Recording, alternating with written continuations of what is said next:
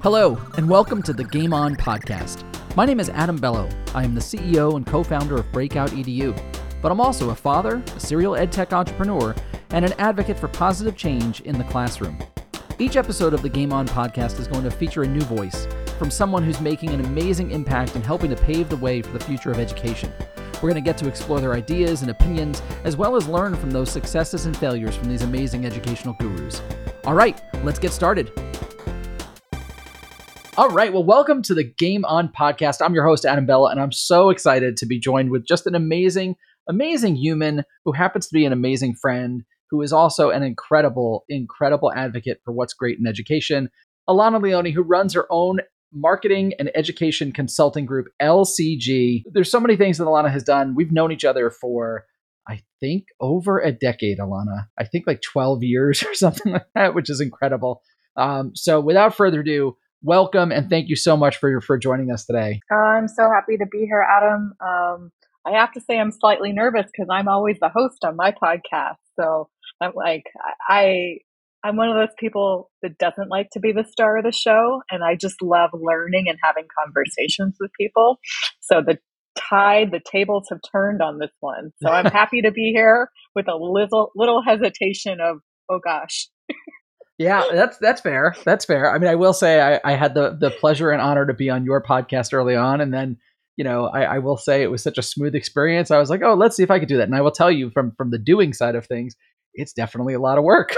So host or guest, I feel like there's definitely, pros and cons. But I really am just excited to have you on here. I feel like, it goes without saying. I know I've told this to you over the years, but I feel like for our audience to know, you're one of the most genuine people that I know in the space. And I feel like the work that you do could be easily, you're doing marketing and you're doing messaging around big brands. And we'll talk about, some of the things that you've done and some of the things you're working on now. But, to know that the person behind it is just truly genuine and doing things for the right reasons and with the right intentions. I just, nothing but respect and just admiration. And again, just friendship. We've known each other a long time. We've had lots of fun adventures and different variety of places and just it's been awesome. And I figured, while yes, you might not want to talk too much about yourself, I feel like the audience here listening would probably learn a tremendous amount from you because you are one of those people that has just lots of great wisdom and insight on stuff. So getting that out of the Adam. way. Thank you so much. It makes my heart happy because so many of us kind of grew up together in K-12 education in our careers. And recently being able to go to ISTE and seeing people for, after a break in COVID, I didn't realize how much you all feel me just as much and how we have all grown up together and really tried to navigate this crazy world of K-12 education together in a way that makes us feel fulfilled as humans and make sure that we both all look back at our time here and say, wow, I did what I could to make a difference. And I know that drives us all. Absolutely. So a little bit about me. I'm Elana Leoni. I run a marketing agency called Leoni Consulting Group, short for LCG. We've been around for 5 years. And I'm kind of one of those people that feels like marketing is slightly a bad word. Like, I feel like some people stereotype marketing as almost like spray and pray and like we need to acquire new customers and promote and all of these things and, privacy issues and get them in some email life cycle and all of these things. So although that can be done and should always be done authentically, especially in K through 12 education, our team focuses on specific aspects of marketing. So I spent 8 years at the George Lucas Educational Foundation, known to the world as Edutopia. That's where I had the pleasure of meeting Adam and so many inspiring educators. And from there, I just really discovered my passion to connect authentically with educators and do that through organic social media marketing. And that's what we do at LCG and building educator communities. And the magic that holds all of that together is also uplifting educator voices. And we do that through creating content of any educator that has a passion for something. We work with brands to create content in the form of ebooks, blog posts, podcasts, you name it. So those are the things we love doing. We feel like by doing these things right, you can be useful in a consistent way to educators and start creating relationships that matter. Yeah, and that really is at the key and the heart of it. And again, like you mentioned Edutopia, that's a brand that to this day, and I know you were like the instrumental force behind creating what I like to think of as one of the best looking and best sounding and most genuine brands out there. And for those people listening today, it's just as relevant right now. And I feel like that's literally based off of the bones that you built. So taking that and then being able to work with other brands has been, watching your work blossom over the last 5 years as you've been doing it on your own. I feel like it's incredible to kind of see that organic, genuine voice building and community building, and then take that into other places. Yeah, thank you for that. I will say that Edutopia has a remarkable team, and still a lot of the same people I used to work with are still there. It's led by Cindy Johansson, a very inspiring Who's leader. amazing. Yes, she is. And then she also now has Steve Merrill, who's the executive website producer, who has a beautiful eye for editorial. Amy's over on video and been producing for a very long time. She's that video Amy on Twitter, such a good human. So Yeah, there's she's like amazing. really, Sammer's still leading the community. So I love being able to work with people that are passionate about improving the space as much as they are. It taught me so much, and it inspired me to do the work that I'm continuing to do. Because as soon as I met educators, I fell in love with you all. One, you made me all feel like slackers because you're doing so much, right? You're doing so much on top of your day job. So a lot of the Edutopia educators were trying to connect and using social media to say, hey, I need help, reaching out, collaborating, blogging, speaking. And, that all comes with time, and not everyone was doing it, but there was just so much going on and being as selfless as possible to say, how can I really help the kids that I'm serving and the parents and the communities that I'm serving? It just, every time I talk to them, I'm like, I'm not doing enough. And I'm not doing enough to support them as a brand. I always was really hard on myself. How can we be as useful as possible to the people that we're serving? And that's one of the things I will hit home to every single brand I work alongside in education is, are you being as useful as possible to your audience? Yeah, I love that. And I'm sure. So I think we're kind of jumping out of step, which is great. I think Edutopia will probably come up in some of the questions I have for you in just a moment. But again, I think that that's kind of a big kernel of it's certainly where you and I had met, and the work that I've admired for so long. But like a lot of stuff does trace back to that. And I feel like, as an organization and a non for profit, they've been able to do great work. And I think it's 30 years that they've been doing that work, which is Long time. surreal. So Yeah. And I think maybe just contextually for your audience to give a little brief background of who I am. sure. I always represent business more so on the business side, the marketing side. I've never been an educator in the classroom, but I think my superpower is knowing and connecting educators and elevating their voices as much as possible. My team are mostly all former educators as well. Yep. But mostly when people talk to me, I can talk to the business people a little bit. I like talking numbers, but trying to translate what they need and then working with my team to do it in an authentic way. So I have an MBA at Berkeley. Recently got that, like, I don't know, 3 years ago. Go Bears! Amazing. Um, and I also have a passion for equity and access, and have served on lots of nonprofits, including just recently at the Mount Tamalpais College, formerly known as the Prison University Project. And we are the only higher education institution accredited university based inside a prison. So we Wow. provide AA degrees to our incarcerated people's population in San Quentin, which is near San Francisco, California. That's amazing. So And it's also just a shocking that's little the bit only of one. context too. Yeah. Well, Yeah. it's the only accredited Accredited university one. Okay. based inside a prison. So there's a lot Gotcha. of higher education institutions partnering inside with different prison populations, but that was a journey in itself, going through an accreditation review with the college and redefining what college even is and education is.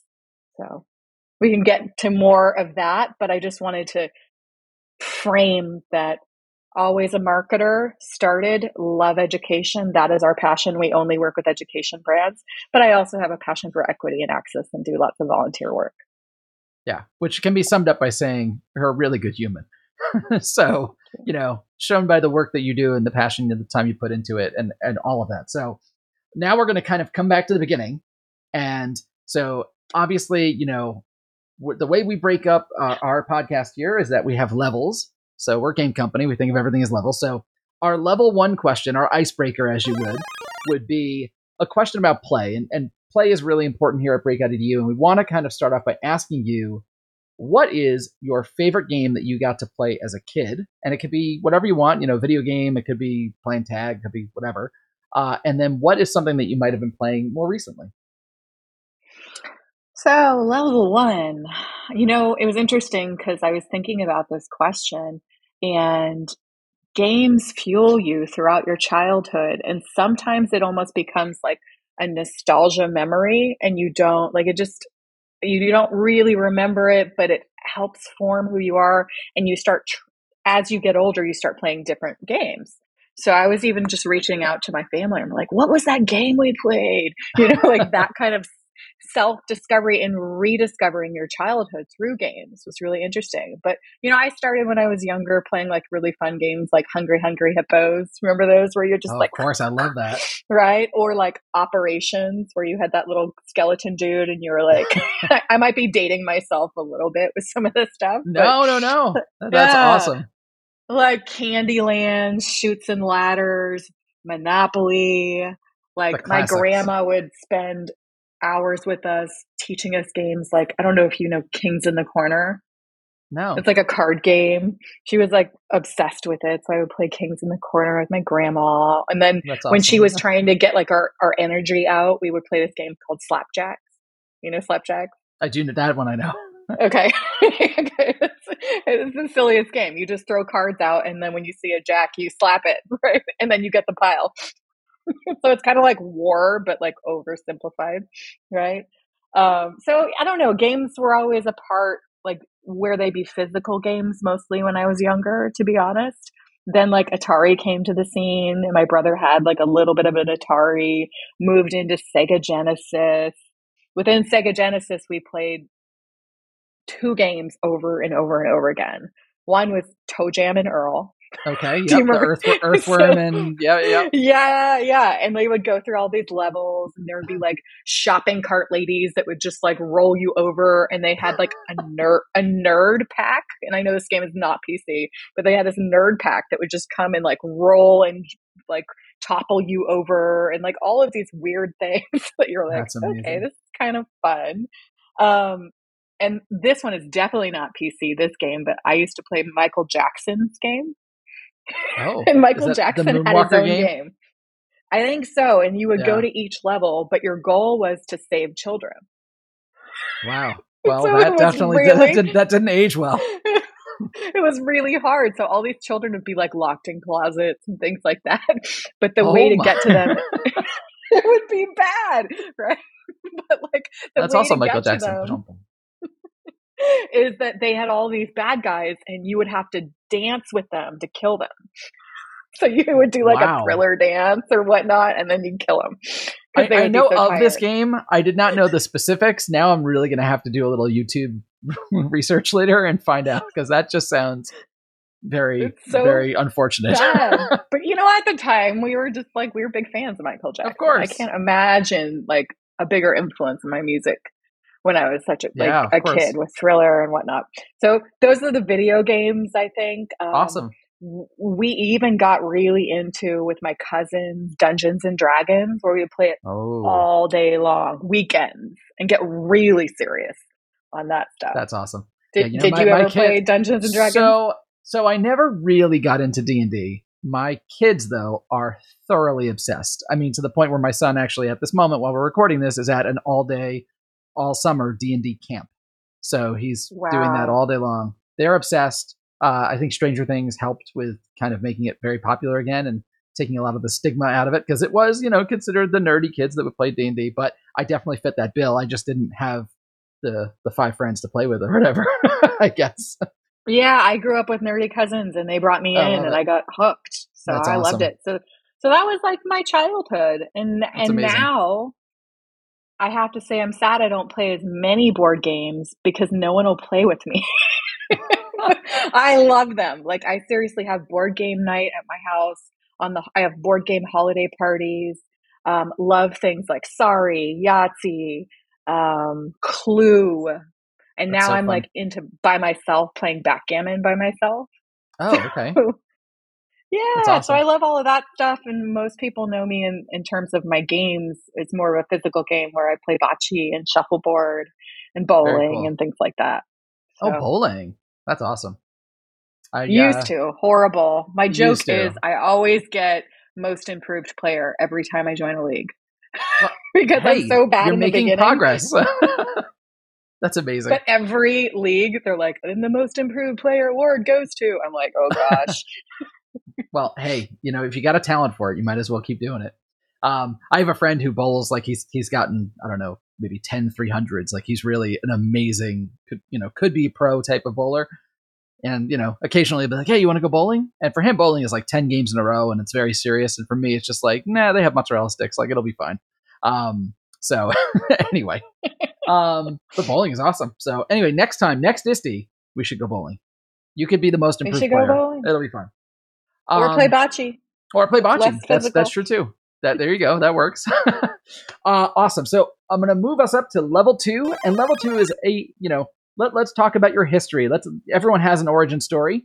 So what was it that kind of put you on this path to become who you are and do this work that you're doing? You mentioned the long history of working with Edutopia for I think you said 8 years. Obviously, you're running your own group that is dedicated to ed tech and ed startups and ed companies. What made you go into that space? Yeah, I mean, I think who you are is such a journey. That's why I never like terms like expert because it kind of who you are is you're continuously growing and figuring out. And the joke is we're all just still trying to figure out who we want to be in this world, right? Yep. But where I'm at now, I don't know if I'd foresee it myself back in the day when I was first starting out my career if I'd be here. But what helped me get here was definitely my work at Edutopia, but even prior to that, I'm a first generation graduation student, come from a very poor background, come from a lot of mental illness, addiction, kind of trauma. I don't, no one in my life talked about college. No one talked about how education can kind of change you or help you or transform you. And so when I when things were not going well in my childhood, I would use reading or school just to be somewhere I could escape and somewhere to just be super curious and learn. And, I was slightly good at it, but mostly it just helped me be calm and be somewhere else and just escape and be this like amazing learner. So throughout my life, I was just kind of moving around and I didn't really have any teachers that connected with me until my fifth grade teacher. And my fifth grade teacher, I was now at a brand new school, came halfway through the year. That's so horrible when you can't even start a school year. Yep. And he just immediately believed in me. And he immediately said, Elana, I think someone like you, I can get you up to at the time I was fifth grade, I can get you up into seventh grade math. I think just all those things that he would talk about and just believing.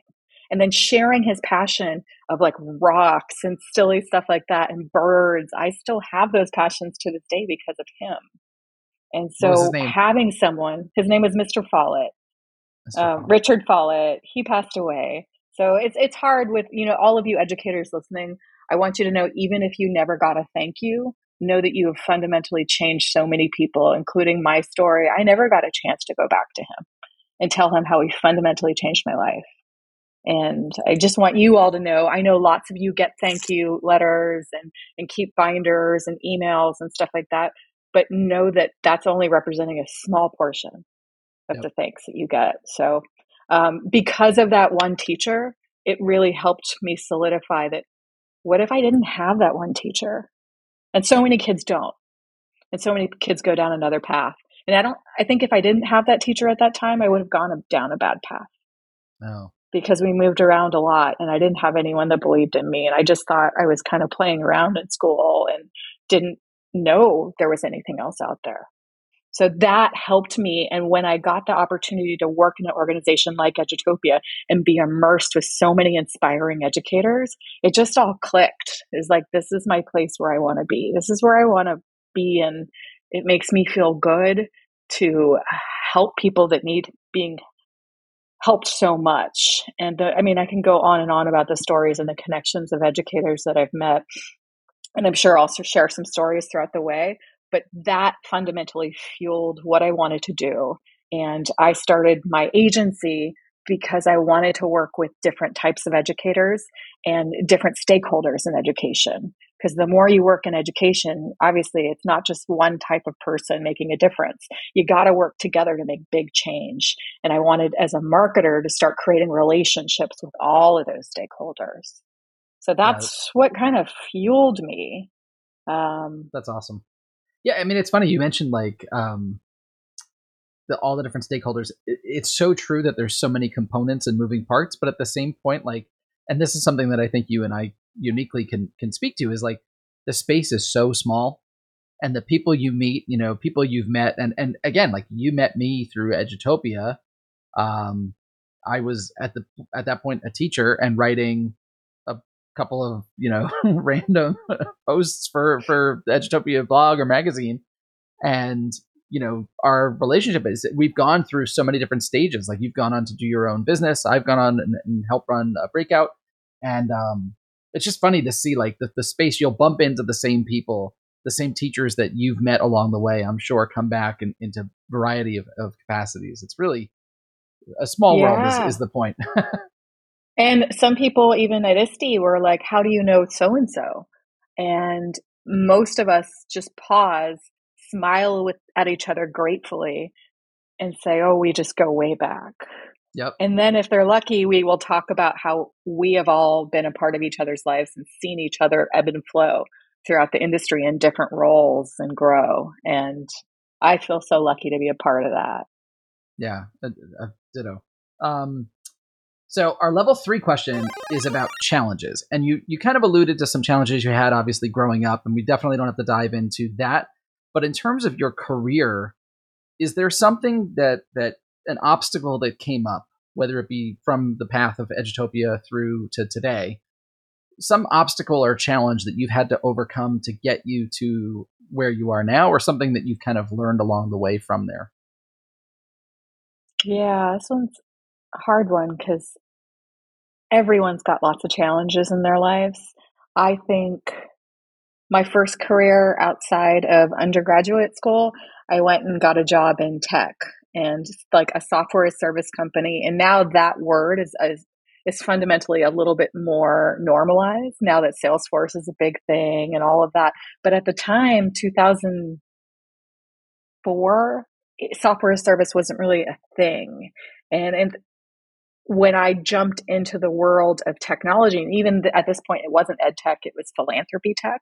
So still doing good, but more what we call corporate social responsibility. You might hear the Mm-hmm. acronym CSR. Um, so in that world of tech, there was a lot of limiting beliefs on people. And in particular, I came in as an admin assistant, just wanting to dip my toe in the water of technology. And I had a lot of limited beliefs placed on me of like, and there was a lot of, unfortunately, like sexual discrimination and misogyny, and you're a girl, you can't do these things. And this is when engineer teams were 100% male. And I was like Mm-hmm. one of the three women in the organization, and the women were in customer service at the time, or sales or Wow. biz dev. And when you're starting a career, you're just for me in particular, I'd never worked in any kind of corporate environment. I didn't know about internships, so I didn't take advantage of them in college. I didn't know how to write an email when I first got in, things like that you just were so new at. So you take things as face value, and you take things of people telling you what you can and cannot do as truth. And so I struggled for a really long time of like, oh, I should just do this because that's what people told me I should do.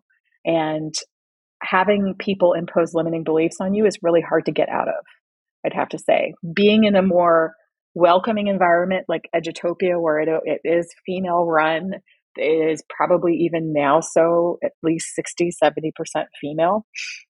I felt more welcome, and I learned a lot about myself, and just jumping in and having people trust your gut and your passion. Like, I Yeah. can't believe what it meant to me when I was in a staff meeting at Edutopia, and me and Betty Ray at the time, who ran the community and all the editorial and the blogs, we were just hanging out on Twitter. And I remember Cindy saying, just keep hanging out there. I think there's something there.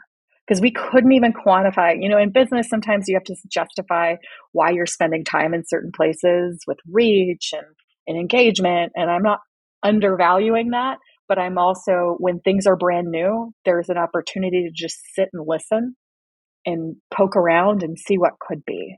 And we poked around and saw what could be on Twitter and EdChat.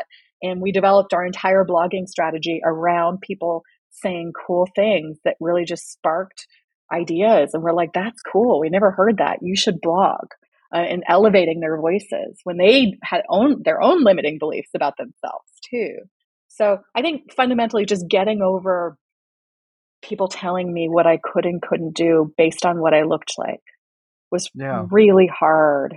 And then as you progress in organizations and leadership, you do have people trying, at times, unfortunately, trying to tell you you're not good enough, or you can't be this or do that. And I hold that really hard because I I have a bad instinct from my childhood of just holding it and saying that they're right. I can't do this. I can't do that. And whenever you take a risk in life, everybody, their natural reaction is, you're going to fail. I'm so scared for you. You are going to fail. And I'm sure you Yep. experienced that too, Adam. It's like when you went to form one of your first companies and get out of the classroom. What are you doing? You're leaving stability. Yeah. You're My going to mother was like, fail. you don't get a pension. Like, this is not, a logical teacher move. I was Yeah. like, yeah, I know. I Um, left a billionaire.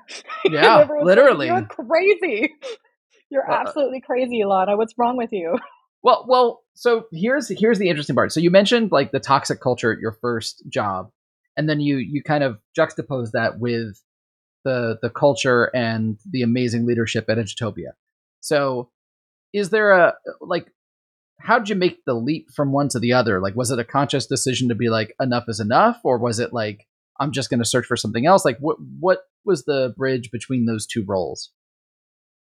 One of the things I haven't learned well, and I'm starting to learn, is when to say no and just say, I think I'm done. Mm-hmm. And it usually takes a big thing for me to be done somewhere. I just put my heart and soul into everything. And I never know when is a good time to leave until it's almost too late. Until like you're literally just like either depressed or your body is having panic attacks or whatever it may be, that Mm-hmm. I've waited too long because I love the brand or what I was doing so much.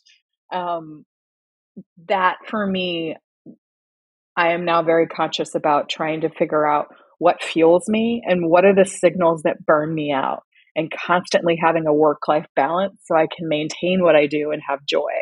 So I think for me, like, I actually quit my software job, my first ever job, with not another job aligned. And that was another thing. People are like, you're crazy. What are you doing? You don't even have something lined up. You're going to die. Blah, blah, blah. I'm like, oh my gosh. Turns out was I felt so happy. And you know what? I went and just decided to go do catering and shuck oysters at an oyster bar in West Marin and just be happy for a little bit and figure out what would give me joy again. And Edutopia just came up. I actually didn't want to work there because they were the first job I interviewed for. Oh, And when can you start? I'm like, I don't really want to work anymore. huh. they were just they were just so gracious, and they were so smart. And I think some people have assumptions about nonprofits, or at least I did because I was young in my career, and I always thought nonprofits don't have money and they lack focus, and sometimes they lack people with skill sets that you can learn from. All of these are fundamentally wrong. I know this, but I was young in my career. And when I got to interview with the people, I was just so inspired by them. I'm like, okay, let's work, but can you give me like a month? They're like, okay, how about 2 weeks? How about 1 week? So anyways, 8 years later at Edutopia, I can't thank them for believing in me. And, I started as a membership coordinator, ended as a director, leading community, leading social media. And I can't thank them enough for the trust they put in me. That's incredible. I mean, and I feel like, it's so nice to be on the other side of it. Obviously, I didn't ever work at Edutopia, but I interacted with multiple people there. You mentioned Amy and Cindy and all those folks that I have nothing but warm feelings towards as well. It's nice to know that it's genuine, and I feel like that obviously has set you up for taking that and moving it forward in your own business, which is very heartening just to hear that. So Yeah, the number one value I want to hold with my team as much as possible is we're humans first, we're people first, and we're not just saying it because it sounds good to put on LinkedIn or whatever. It's mhm, really, are we okay? Are we having joy first and foremost? And are we having that work life balance that we all lacked? Because I never want to be in a position that one of my team members leave and they don't know who they are identity wise because they've attached themselves to the brand so much. I don't mm, want that anymore. So I'm really all about, let's create a safe place for people. And most of the people that come to our organization have been in traumatic work environments, have been in things that they're still recovering from. And so I want this to be the safe haven of just doing good work. that's awesome. I mean, you know, such a respectable, such a thing to aspire to. I love it. Um, so we're going to go to level 4, which is all about passion. And clearly, anyone who's been listening to you for the last however many minutes we've been chatting is very aware that you are a passionate person and someone who leads from the heart. So I'm really curious, what are you most passionate about right now in education? I know you've worked with many brands and do different things. And so when I say that question, it's like it could be something that you're trying to share with others or kind of shine the light on for others, or something that even you personally are looking forward to learning more about yourself. Yeah, I like this question because I think depending on the year you ask, it might change a lot. That's But great. there's certain things for me that have never changed. It's never been a tech tool. It's never been like, oh, now you can do this cool thing with VR or the metaverse Yep. not to discount what technology can do, but I've never really been about the ebb and flow of the technology. I've been about meaningful tech integration and making sure that it matters and it connects students to real life. But I'm not that expert there. I work with a lot of tech brands. That doesn't get me as excited as equity and access and social justice have. Mm, Just coming from my background, education is riddled with the have and have nots. And it's set up, the system is set up, and it's still such a hard thing to penetrate when you think about how schools get money and don't get money. It fundamentally is riddled with equity and access issues. And even ed tech plays a role in that, right? Because they have to make money and all of these things. So I look at what types of technology and specifically ed techs and education organizations are helping bridge that gap. mm, So, I mean, I could go on and on about the things I do there, but I always ask those tough questions for people that also want to work with us. It's like, how are you not creating more of that divide?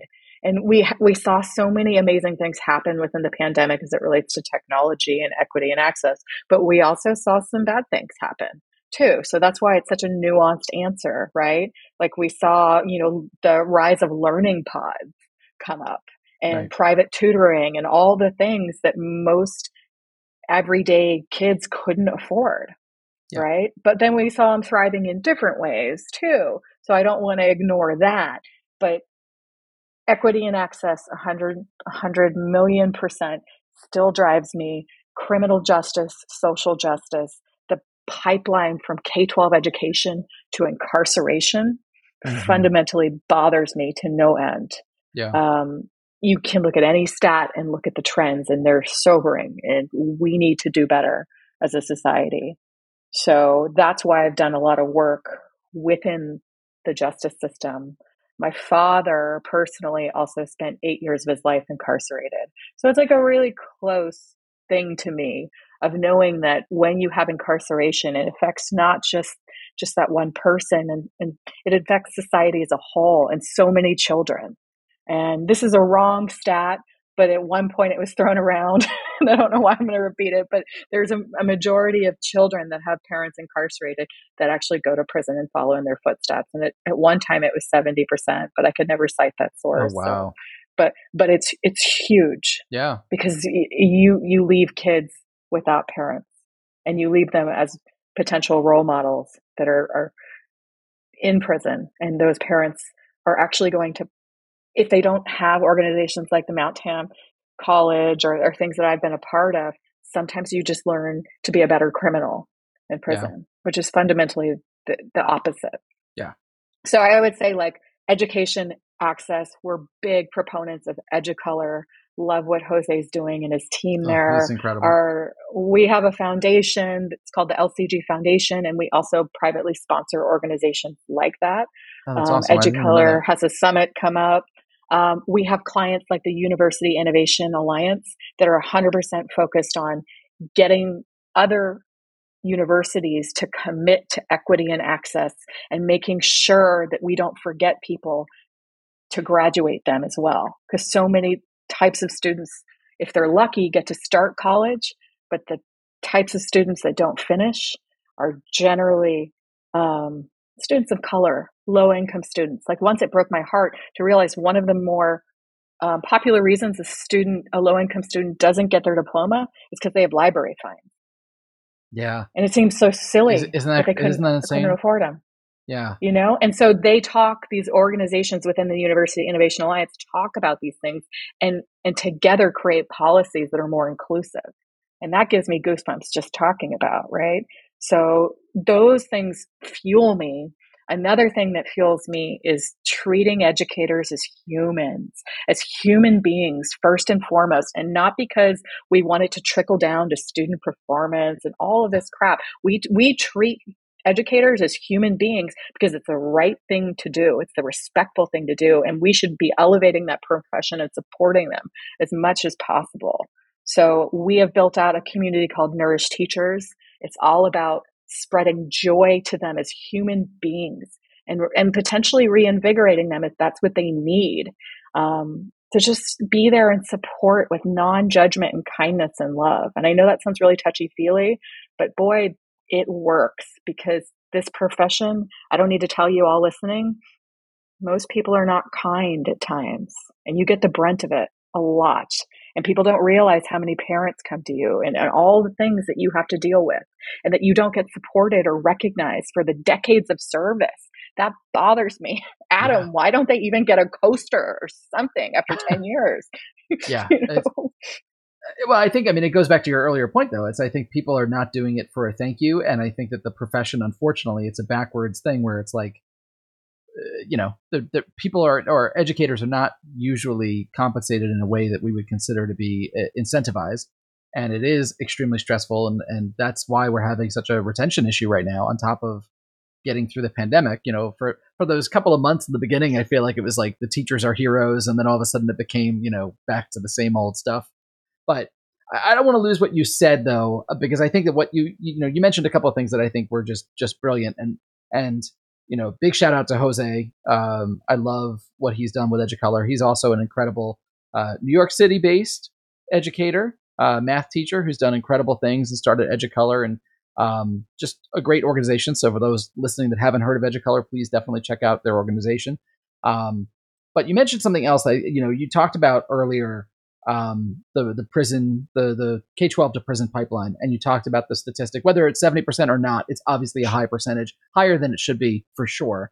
But then you talked about your own experience, and just to kind of shed light on the fact where it's like, not only is it, I don't want to get sappy and be like, oh, it's a success story, but like talking to you, Elana, and hearing you talk about your origins and your story, and how what you do on a daily basis is work to elevate the voice of educators and to be involved in good things and make the world better, whether it be through Nourish Teachers or whether it be through your organization and through the philanthropic arm of it. That's remarkable. I mean, and I'm sure everyone picked up on it, but I just wanted to tell you, like, that just is incredible to kind of be the antithesis of a statistic, and to make something that is better then and helped more people than you can imagine. So, I know I'm interviewing you, but I had to say I didn't know all of that story, and it just strikes me as remarkable. And I just wanted to say that that's awesome. Thank you. Don't make me cry. I won't. We can I'm a edit out bad all we crier. can edit out all the crying. I know. I am too. That's the sad part. So you've been dropping knowledge and wisdom for the entire time we've been chatting, but I do have to bring you up to level 5 for the best piece of advice that you've gotten in your career. So if you wouldn't mind sharing that with our listeners, what would it be? I kind of want to turn the tables a little bit and talk to your audience on this one if I can. And it does apply to me because I think throughout my career, and I still do, I don't know my worth. I still downplay. I'm humble to a fault. I will overly give until I'm burnt out and my body rejects life. And I think that for all of you educators listening, it might really resonate. So knowing your worth and really owning what you do as a professional and having that, I say this also to my junior team members that have joined, is that you have the unique privilege to be a part of this and have this vantage point where you work with ed tech brands across the US doing XYZ. You might be young in your career, but know your worth, own it. I got to interview on my podcast Nick Provenzano, and he talked about knowing your worth and also negotiating with ed tech brands if they ask you to do something and saying, we don't get paid in sweatshirts, thank you very much, or t-shirts, like your time is just as valuable, if not more. And when you are talking to any brand or anything else, you are giving them something that they do not have internally. And it is so, so important. So I just want you to know that you are so valued, and your expertise, even though you might not feel it in society at times, you are so important and so valued. So being able for me to continue, it's a struggle for me too, of owning our career and our experiences and knowing your worth and being able to communicate that and respect your own time and boundaries. I think within Nourish Teachers, we talk a lot about that community. It's a private community on Facebook for US K-12 teachers. And you can find it on Facebook if you just put in the search, but about things about boundaries. Because if you don't fuel yourself first, you can't really help others too. So I think that's a big thing. And when I was younger at Edutopia, and so much of just finding my voice and being comfortable speaking my voice and speaking my truth. And I still struggle with that as well. We're all growing as human beings, but I think if you create PLNs and PLCs that are supportive, they can help you along this journey of balance, knowing your worth, and finding your voice. Because all of you help do that for me, Adam. Even people that we have seen throughout the conference circuit. I remember speaking to Rafrans one time, Rafrans Davis, and she probably doesn't remember this, but she says, I've really enjoyed seeing you gain a voice over the years. And it just stuck with me. And because I never thought I had a voice, I never thought what I had to say mattered. And I know that sounds silly, but that's true. I represented a big ed tech brand. I didn't come from education. All I wanted to do was elevate your voices because what you guys were doing was so amazing. And I still feel that way, and 100% guides who I am. I'm about connecting and elevating voices as much as possible. But I think in doing that, I mean, and another shout out, I love Rafrans. I haven't caught up with her in far too long, but another great voice in ed tech, and a genuine one. And I think that that comment is so true and meaningful. But I think that by doing the good work, you find your value. I love what Nick said about we don't get paid in sweatshirts, but at the same point, everyone starts somewhere. And I remember the days where it was like, oh my gosh, I got a pen from so and so because they wanted me to, I think that's great advice in hindsight. I think it's almost the journey to do it, to get there. And the parallel is I spoke at conferences for free for 6-7 years before I ever got asked to go do something. And so it's like one of those moments where it's like, yeah, oh, it does have value. Oh, that's interesting. I should have known that earlier. I love that. But I think in terms of what you've brought to the table, you've been able to be in the middle of it in so many amazing places, and you know, been a part of a really great org.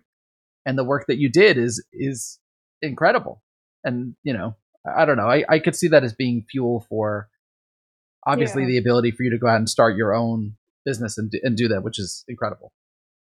Yeah, and I think use your guiding light of what gives you joy, but continue to grow from there. So you may say, wow, I want to do this blog post for free because it gives me joy and it gives me all this experience. Sure. On my side, on the corporate side, I'm trying to normalize paying educators for everything and going above and beyond. So no, I want to Mm, make that a standard, regardless of if it gives you joy and you professionally develop, because I want the industry, and it has somewhat evolved. I remember when I first started, um, it wasn't a norm to pay educators to blog or anything like right. that. So I want people to really figure out what gives you joy. What leaps do you want to take potentially in your career that might scare you just a little bit? I think that there's great organizations that help support educators in taking those little leaps. One is EduMatch with Sarah Thomas, where Yep. she really, if you have a goal of being an author, like for me, I can't imagine being an author. It's just so fundamentally scary. And I think there's probably people on this call going, I don't have time for that, but I love blogging and I've written thousands of blogs. Well, guess what? That's a book, right? So it's just being able to work and connect with people that can help support you. And EduMatch is a good organization. Yep. It's 501c3 too, full of educators that become authors too. So just take a little bit of those leaps, but start growing your self-worth along the way too, I love and it. your confidence. I love it. I think that's certainly great and sound advice for so many listening. Um, well, I mean, I think we've kind of run the gamut over here with origin stories and video games you played with grandma, and then some really heartfelt and impactful moments. So, you know, I can't thank you enough for sharing a bit of your story with us, and also sharing the work that you've done, but also the work that you're doing and have yet to do. It's always wonderful to chat and connect. So before we sign off, would you tell our listeners where they can find you and follow along with your either your work online or how they can get in touch with you online?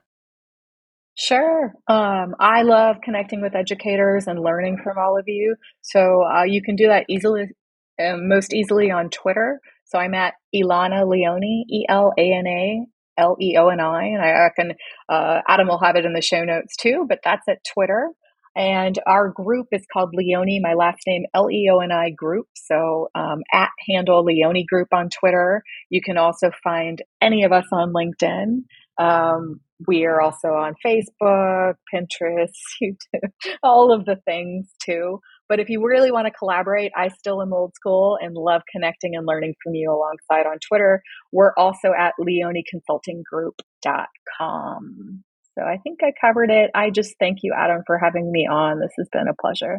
No, it's been so much fun. So thanks again, and everyone. Until the next time, game on.